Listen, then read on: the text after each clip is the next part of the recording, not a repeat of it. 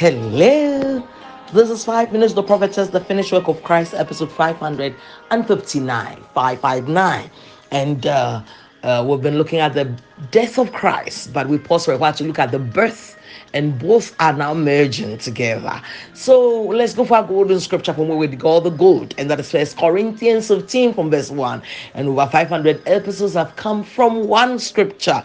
He says, "Moreover, brethren, I declare unto you the gospel which I preached unto you, which also you received, and wherein ye stand, by which also you saved. If you keep in memory what I preached unto you, unless you believed in vain," was always Paul here to say, "You've not believed in vain, because you believe in the resurrection from the dead."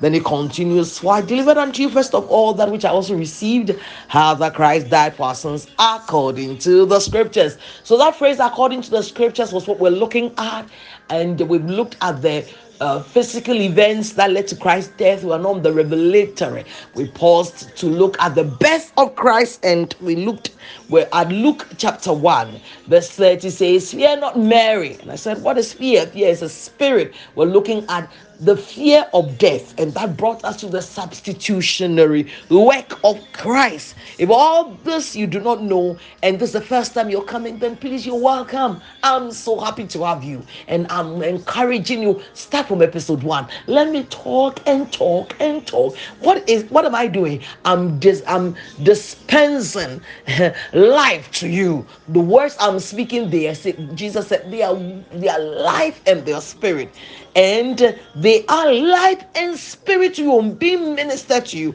as you listen. Okay, so I said to you, we're looking at Hebrews 2:9, because it said, "For we see Jesus was made a little lower than the angels." For what reason? For the suffering of death, experiencing death, suffering on behalf of humanity.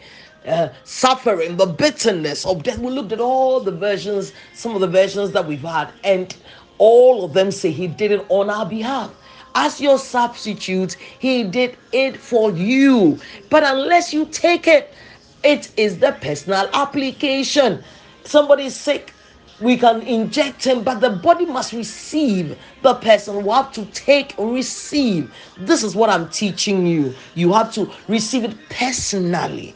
So Amplified Classic said to us, and we looked at it about Hebrews 2:9. We looked at it and said that he did that. He experienced death for all of us, for every individual person. Hebrews 2:9, Amplified Classic.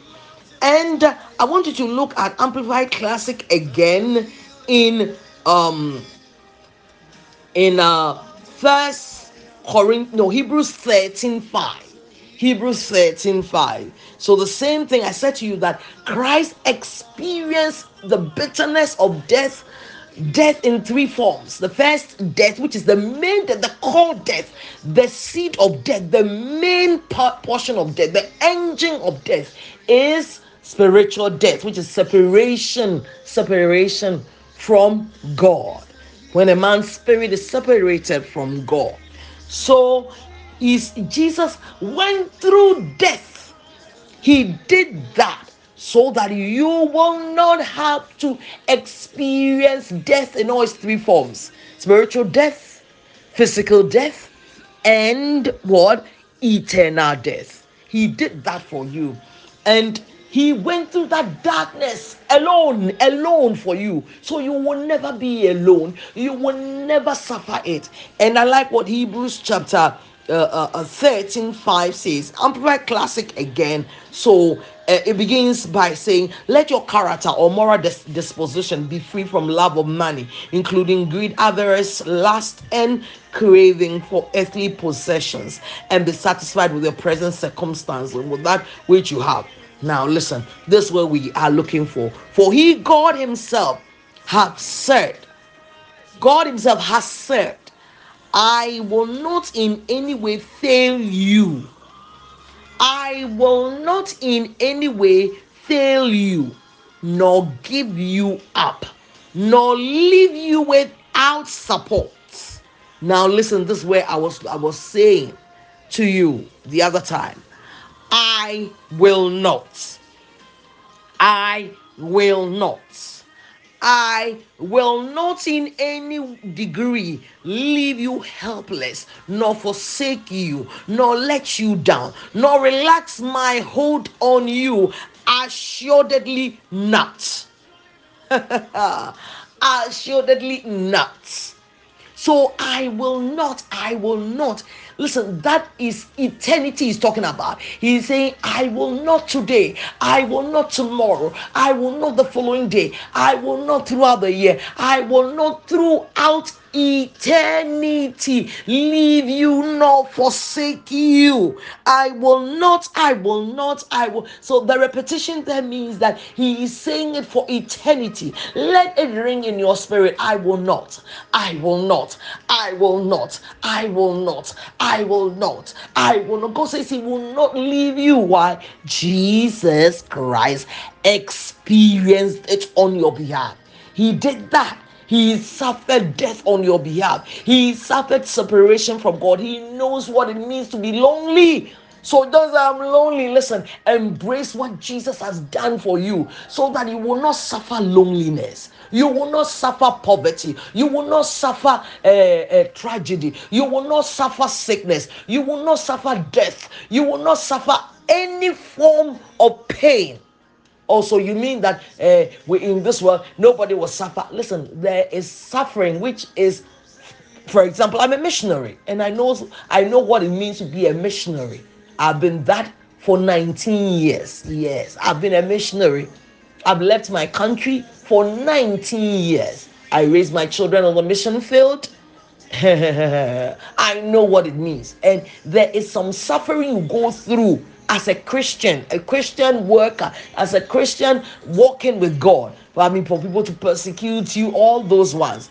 But I'm talking about where a life of just suffering tragedy, suffering pain, sickness after sickness, and experiencing curses, and experiencing poverty, and experiencing. Listen, some was about okay, you are that type who says that God has made us all rich and we're all supposed to be wealthy and millionaires. I never said that. I never said that.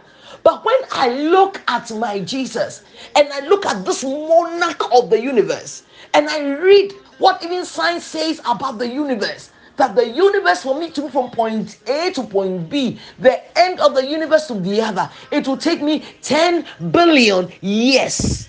Light years, not even years, no, light years. And one light year is it 36 or 6 million years? I mean, of course, when I look at this monarch, I cannot ask him that give me a chicken, give me a car, give me a house. Listen, it's already provided in Christ Jesus for me, and I will not suffer poverty because of my myopic way of thinking and looking at my circumstances. No, I look at my God and his sufficiency and who he is and what is God's.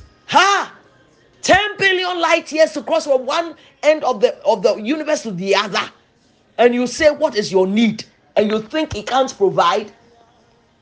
You have to do payments, your rent is due. I don't know what it is.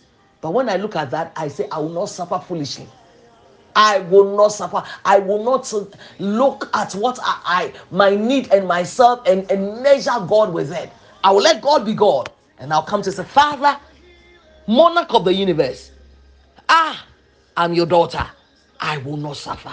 Thank you for your provision. And I begin to talk to him and claim them in Jesus' name. Oh, you are so blessed, blessed, blessed. Come back for more. You are not forsaken. You are never forsaken, my darling. You are not.